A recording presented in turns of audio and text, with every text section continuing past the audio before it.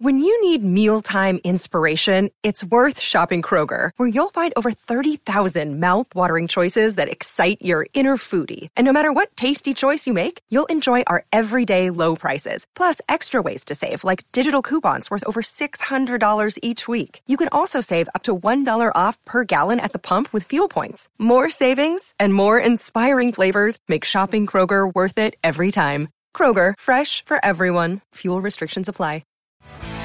This is Metal Mike, and in this episode, I talk with Dangerous Toys and Dirty Looks guitarist Paul Lytle. Paul gets us up to speed on all the current activity from Dangerous Toys, Dirty Looks, and his band 99 Crimes. Of course, we hear some stories of the past. This is the 80s Glam Metal Cast. What'd you expect? But before we go any further, if you're watching this thing on YouTube, go down, hit the like button, and hit the subscribe button. Appreciate it. Also want to give a special shout out to my supporter, Kevin, out there. Kevin, thanks for supporting this episode, my friend. I know you're a big Dirty Looks fan. You've been asking for Paul. Here he is. Check it out. All right. Well, Paul, welcome to the 80s Glam Metal Cast, man. How you doing tonight? I'm doing great. Thanks for having me on. Oh, man, no problem. So what's been going on? You got any new music on the way? You got any gigs coming up? What have you been up to? Yeah, well, Dangerous Toys has been firing back up. We were in Houston a couple weekends ago, and last weekend we played in Denver. Great. This weekend is Minneapolis for the Rocktober Festival. And then the weekend after that, the band I used to play with back in the 80s, which is called Dirty Looks, is playing a reunion show. Now, the lead singer passed away about 10 years ago. Mm-hmm. So this show is sort of in tribute, sort of paying homage to him and, the music that we made back then. Mm-hmm. So myself, Jack Pyers on bass, and Gene Barnett on drums all played on the Atlantic albums, which was Cool from the Wire and Turn of the Screw. Mm-hmm. So we'll be joined for that. Actually, Jason McMaster from Dangerous Toys is going to sing that night, and then a buddy of ours, David Beeson, is also going to play guitar. That's going to be a special night, and that's going to be in Selinsgrove, Pennsylvania, on September 18th. And that will be at the Selinsgrove Speedway. Nice. And then Dangerous Toys has dates going all the way through this year into, I guess next March, all over, including the Monsters of Rock cruise, which is always a blast. Oh, yeah. We've done that about 4 times now, and so this will be number 5.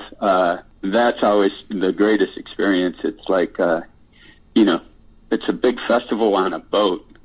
So, it's fun playing the shows, and it's fun going to see all the other bands. Oh, yeah, no doubt.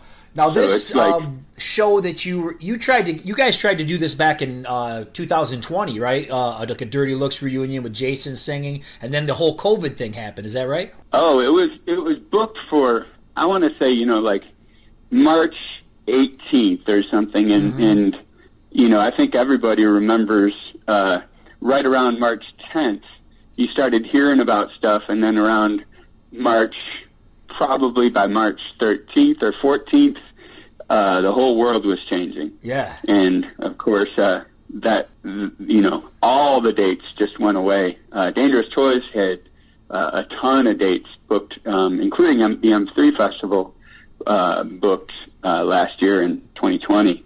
And, of course, that all was a wash. So, yeah. So we've been anticipating this for actually many years. So we even we tried to get like a reunion show together back when Henrik was still alive, and it didn't work out. But this has been something many years in the making. So but there's only this one date for Dirty Looks. Only the one date is booked. Does it blow your mind that all these years later that people are still discovering this album, still loving this album? Actually, going back to like the Cool from the Wire album, does it blow your mind? It totally does. Yeah, I wouldn't have ever thought that, all these years later that people would still care, but they seem to, and so we're happy to play and revisit these old songs like old friends, Right. So it'll be cool brushing the dust off of about 30 years of dust right. off of these songs. We rehearsed last year for the show, and then we'll be rehearsing again before this show. So it'll be all nice and tight, and it's going to be a good long show. So we're really looking forward to it and excited about it. Are you playing mostly songs from those 2 Atlantic albums? Yeah, those are the ones that all 3 of us all were part of.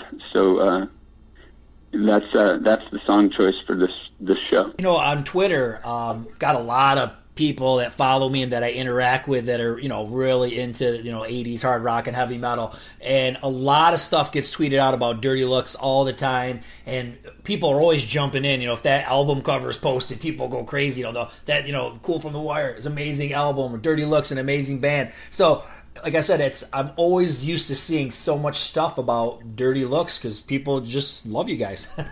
Yeah, it's so cool. I mean, that was that album. Gosh, I was 23 years old and found myself standing in a studio with Max Norman, who is the producer for Ozzy. He did Crazy Train and the first and second and the tribute Ozzy albums, as well as he's done a lot of other bands, including Dangerous Toys. So he's produced a lot of different bands, but standing next to him and recording that Cool from the Wire album was quite an experience because, I realized that at some point it was Randy Rhoads standing next to him. Right. Yeah, that is wild. So it was like, okay, so yeah, I'm definitely not going to impress this guy, Yeah, I mean, you guys created a really, kick-ass album, and when you read reviews or different comments, there's a lot of, AC/DC comparisons, but I feel like there's a lot of other stuff in there too. You know what I mean? It's I feel like there's some Zeppelin and some Accept, and even a lot of more metal stuff than just like AC/DC. There's a lot of influences. What kind of influences did you bring to the album? Well, back to the original statement. When I joined the band, I first joined the band, I told everybody I joined a band that sounded like Accept. Yes, there you go. Okay. Because that's what I thought it sounded like. It did, yeah. And then the AC/DC comparison, I guess, came later. The releasing Oh Ruby, which was definitely AC/DC-esque, releasing that as, the first video on MTV, definitely pegged the band as like an AC/DC thing because that was primarily what people saw. But like you said, if people were listening to other songs besides that, they would hear a lot of different things, I kind of think I hear Aerosmith in there. Oh, yeah. Some people have said that before, too, like an Aerosmith AC/DC hybrid, which, there's 2 of my favorite bands right there. Throw Van Halen in there, and we're pretty happy. When you look at the album Turn of the Screw, once again, a lot of great songs on there. I was reading about it. Now, Beau Hill was producing this, and then he was out. What was going on there? Was he did you guys feel he was watering down the sound of the band? Or it just wasn't clicking, I guess, for whatever reason, with him. And then we got John Jansen on board, and he had worked with like Alice Cooper and a bunch of other bands, and he sort of provided what I think of as more of a raw sound. Like it's a little bit more stripped down, a little more Highway to Hell, with the real stripped down kind of production as opposed to something that is more produced. Yeah, I thought it turned out really cool. I liked the overall sonic stripped down kind of sound of that, which is a little bit different than Cool from the Wire, but I think it works great for the song. Out of those two, do you prefer one over the other? Do you gravitate toward one? I've personally, I think there's some great songs on both. I feel like, just because of my experience level on the second record was, I had quite a bit more experience. I feel like I like my playing better on the second album. But, I think the first album is also pretty cool. I call it the first album. It's not the first album. Right, That's Cool from the Wire. Dirty Looks has a lot of records. There was there was at least two before Cool from the Wire. There was a self-titled one and another album called In Your Face. And then there's also an album released called I Want More, but I think that has some songs from each of those two albums on it. What happened in the 90s? Did Dirty Looks just kind of fall victim to what happened with a lot of bands with grunge coming in? What happened? Did you get dropped from Atlantic? What was the story? Yeah, we were in California. We were doing production for the next album, and we were going to go to the same studio that Skid Row did their first album, and so everything was all set to go for that, and then all of a sudden, all the bands got dropped. All of the hard rock bands got dropped all at the same time. Yeah, that was a tricky time. But then we released an album on Rock World Records through David Krebs. David Krebs is a huge name in the industry. He managed Aerosmith early on. He managed Aerosmith to the height of their fame back in like the 70s, and he managed AC/DC back then. He managed Ted Nugent, so he was this huge force, and so he took a liking to the band, and so we put the 5 Easy Pieces album out on Rock World Records, which was through Sony. Nice. And then, did you stick around for any more, or were you out at that point, or what happened with your time in the band? That was the last album we recorded. What is that? 92, I think. And then we toured that album through 93. We had another video on MTV for actually two of them off that album. We did, I think, 5 Easy Pieces, and no, I'm wrong.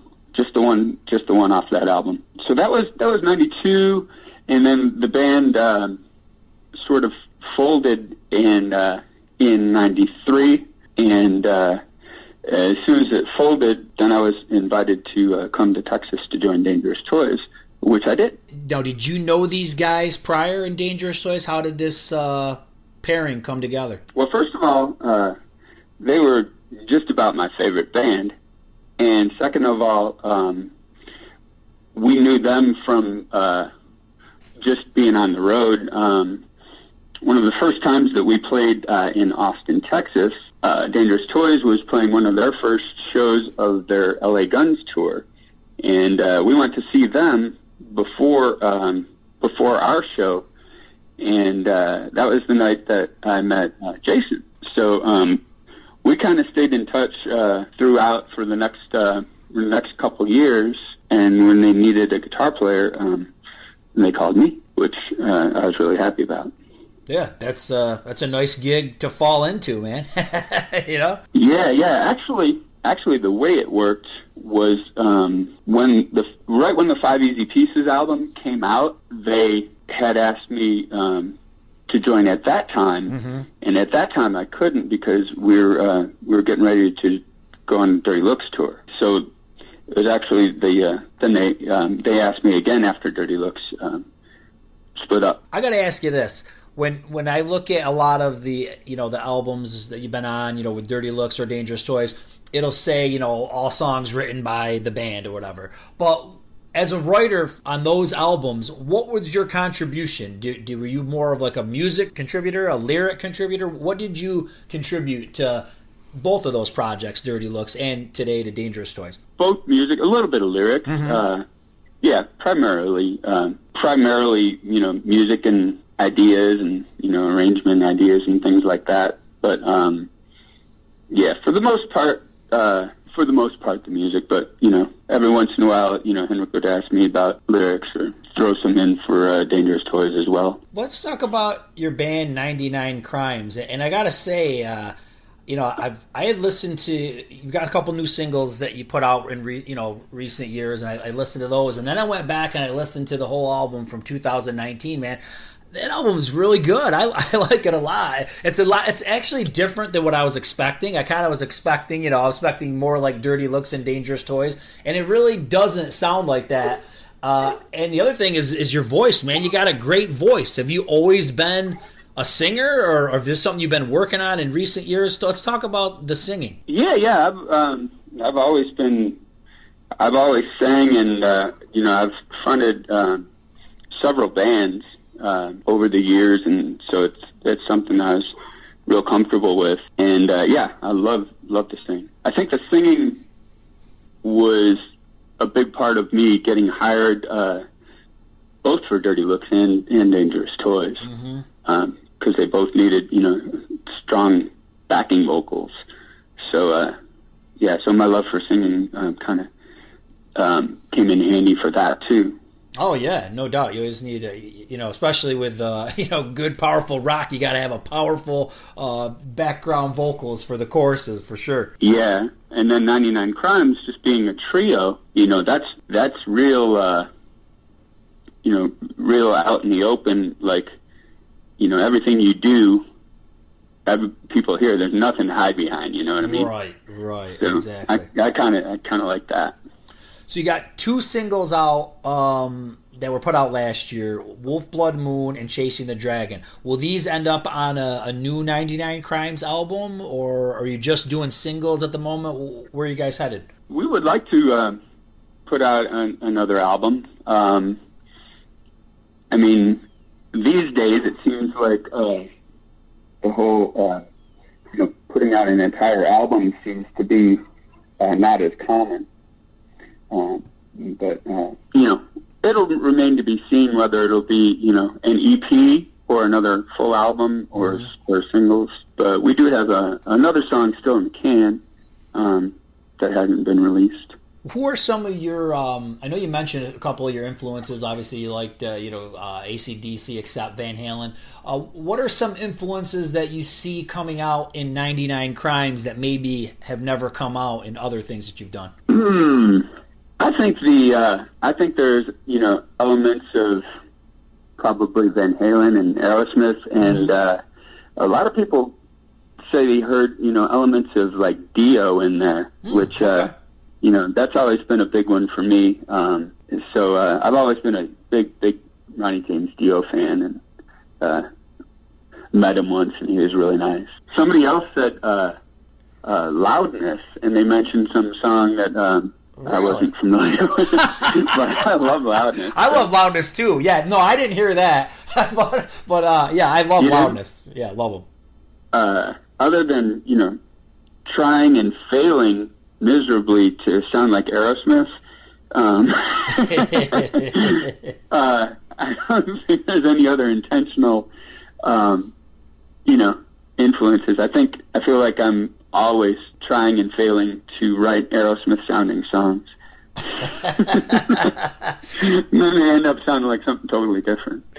When you look back at this whole experience, especially with Dirty Looks, in the 80s, I mean, you got to be on a major label. You got videos that were on MTV. It's got to make you feel good. Even though Dirty Looks, let's say, didn't get to the heights of popularity as, say, like Motley Crue or Def Leppard or somebody like that. I mean, you made it pretty damn far, and you accomplished a lot of things. You've got to look back at that time period and be proud of what you guys did. Oh, yeah, absolutely. I still, I understand the odds of, something like that happening. Yeah, I consider myself to just be really, really lucky. Of course, I felt like Dirty Looks was one of the harder working bands that I knew before we got signed. The other bands were kind of just playing locally, and and we were touring up and down the East Coast, hardcore, and making $5 a day each. And we were the road crew, but even still, we even had a very realistic idea of the chances of success. So so when we were signed to Atlantic, that was really, really, really cool and really, really exciting. I feel like I've been skipping all over. This is unusual for me because usually I follow a timeline, but I'm skipping all over the place. Okay, let's get back to Dangerous Toys. So the majority, let's just say, of their popular output was created before you were in the band, right? But you've got to play it all live. Is there a song of theirs that do you have a favorite Dangerous Toys song or a few songs that you enjoy playing live? Yeah, I like Bones in the Gutter has always been like one of my favorite Toys songs. Yeah, that's a great one. So every single time that one comes up, I'm excited about that. It's crazy because I remember having the first Dangerous Toys album and obviously all the singles and stuff that were on MTV, and then I don't know, I remember a little bit of the Hellacious Acres, but I don't think I ever owned it or anything. So before I interviewed Jason, I went back and I listened to it. And man, I was loving it. I think I liked it better than the debut. And it was funny, there were certain songs that were really catchy. And then he was like, we don't even like those songs. The label made us play those songs or something like that. And I was like, wow, those are really cool, catchy songs. We play Line 'Em Up almost every show. Mm-hmm. I think there was one though. I want to say Black and Blue Valentine or something like that. He was like, "Oh yeah, we don't like that song. That was a song that the label had us do." They brought in, that was a collaboration with an outside writer. So I think it doesn't feel like a toy song to them. Yeah, it's funny though, but how like an outside, an insider has that. For them, it's like, geez, I don't like that because that was forced on us. But then the listener sometimes doesn't know this stuff and just likes it because hey, this is a really cool, catchy song. I'm kind of a sucker for catchy tunes. So for me, if it's heavy and it's catchy, I am too. I love it. Yeah, I like that one too. Popular songs. Well, certainly the most popular would be the first Dangerous Toys album. That had a lot of the hits on it. Right. And then Hellacious Acres, the Pissed album, we still play songs from that as well. That's the third album. Yeah, that's a cool one. It's a little heavier than the other ones. That's a good one. Yeah, and that's the first one that I played on. Shortly after I moved to Texas, that one was recorded. Yeah, no, that's a cool one. And followed by, and then so that would have been 94, early 94, and we toured all of 94, and then it was like in 95 going on 96, musical climate began to change quite a bit. Oh yeah, big time. It had started in 92, but by 95 or 96, well, for one thing, we didn't have any interest in writing anything that sounded like the first album, and there was really no demand for anything that sounded like that either. No, not at that point. So we just wrote with only one rule, and that was nothing that sounds like the first album. But other than that, anything goes. And that ended up being the fourth album. And after while it was being mixed and stuff, the producer was, and we were all kind of saying, wow, this doesn't even sound like, anything Dangerous Toys has ever done before. So that's why it was referred to as the artist formerly known as Dangerous Toys. I remember that. Yeah, that was cool. And it's obviously kind of like a little pun on what Prince was doing at the time. So, yeah, that was funny. Yeah, it was actually his Love Sexy album. with the clown, yeah. I with the clown, which is really kind of creepy looking, I think. That album cover is just a little bit uncomfortable, I always thought. I think it's hilarious. I remember when it was out at the time thinking it was hilarious. So, yeah, I think that was... Well played, man. Well played. There's almost nothing you could do right, for a band like Toys. For many years, we would play, a handful of shows throughout the year, and that's kind of what we've been doing since I guess 96 and 97. Yeah, so the band's been active consistently, all the way for the last 33 years, I guess. But as far as like hardcore touring, that sort of stopped in the later 90s. What do you think? You think there's there's potential for another Dangerous Toys album? Oh yeah, definitely. It's in the works. There's a whole bunch of songs that are written, and we're in the process of writing some more. So everybody's real spread out. So it's kind of a slow process, but it is progressing. Yeah, and it's going to be really cool. Awesome, man. I'm looking forward to that. Paul, it's been great talking with you, man. What do you want to say to all these people that have been following you all these years? Oh, just want to say thanks so much for sticking with me and being interested in anything I have to do, and I really appreciate it. Well, I'm telling you, I'm going to put a link to the 99 Crime stuff in the description of the video. You guys got to check it out. It's fresh, new rock, stuff that you haven't heard a million times. You're going to love it. So my recommendation is to check it out. Cool. All right, brother. Well, hey, I know we talked a while ago, and I'm glad we finally were able to put it together. And I wish you lots of luck with all the shows you've got coming up, and especially that Dirty Looks one, because I think a lot of people will be interested in that. And hopefully you can do some more, because I think people would love to see it. Yeah. I'm looking forward to it as well. And you never know, we might do more after that. We'll see. All right, Paul. Hey, man, have a great night, buddy. Thanks. You too. Thanks for having me on the show. Yep. Take care, man. Well, that was awesome talking with Paul. Hey, we've still been jamming a lot on this channel too. We just did a cover of Motley Crue's All in the Name of, so make sure you check out that one. It's in the description. Check that thing out. Hit like, hit subscribe, and rock on!